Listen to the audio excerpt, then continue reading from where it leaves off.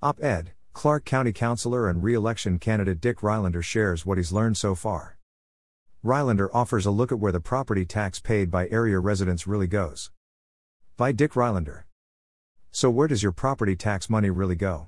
When I filed to run for the County Council District 5 position, I started to dig into the county budget and expenses. As I've talked to people, I get the impression that many think the county is swimming in money and has a lot of fat. Some ask what can be done to reduce costs and taxes. Today, I would like to share what I've learned so far. Let's start by looking at a breakdown of the projected 2021 distribution of property tax dollars. This pie chart does a good job showing the flow of money. Let's take a look and then analyze the data.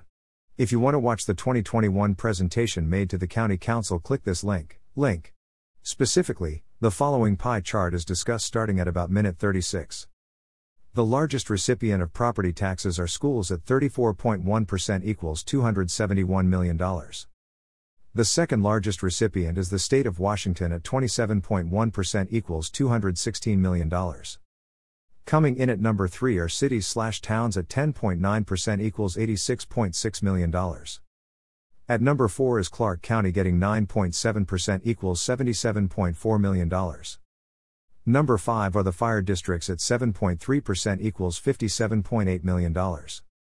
County roads comes in at number 6 with 5.6% equals $44.2 million.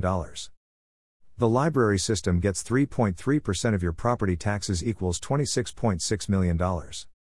Finally, at number 8 and dead last is the port/others with 2% equals $15.9 million. If the county and roads are combined, we get to keep 15.3% of the property taxes equals $121.6 million, out of a projected $795.8 million. The County Council gets a small slice of the pie to run things. Wait, you ask what services the county is responsible for delivering?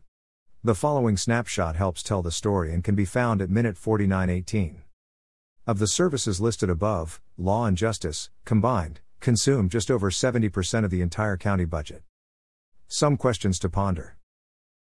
1. If we need to trim expenses, where do we do it? 2. We are in a period of hyperinflation. The last 2 years' inflation appears to be about 15% combined. That means that $1 is now worth 85 cents. 3. Is the question what can we cut, or should the question be what services do we need to reduce without raising taxes, which people have no appetite for? The first thing we, as residents and taxpayers in Clark County, Washington, need to do is understand the numbers. Next, we need to discuss the options. Given that the county gets 15.3% of the property tax, that means that almost 85% of our property taxes go elsewhere. I suspect citizens' frustration with high taxes comes more from the 85% than it does coming from the 15%. Is it unreasonable to look at the budget and expenses outside the county government as closely as we look inside the county? If budget cuts are needed, where would you like cuts to come from? What programs do you want protected? Are there areas you would like to see more spending, and if so, which, and how much? Your county councilors need to hear from you. They need to know what you want and what questions you have. Dick Rylander is currently the Clark County Councilor for District 5 and is running for election.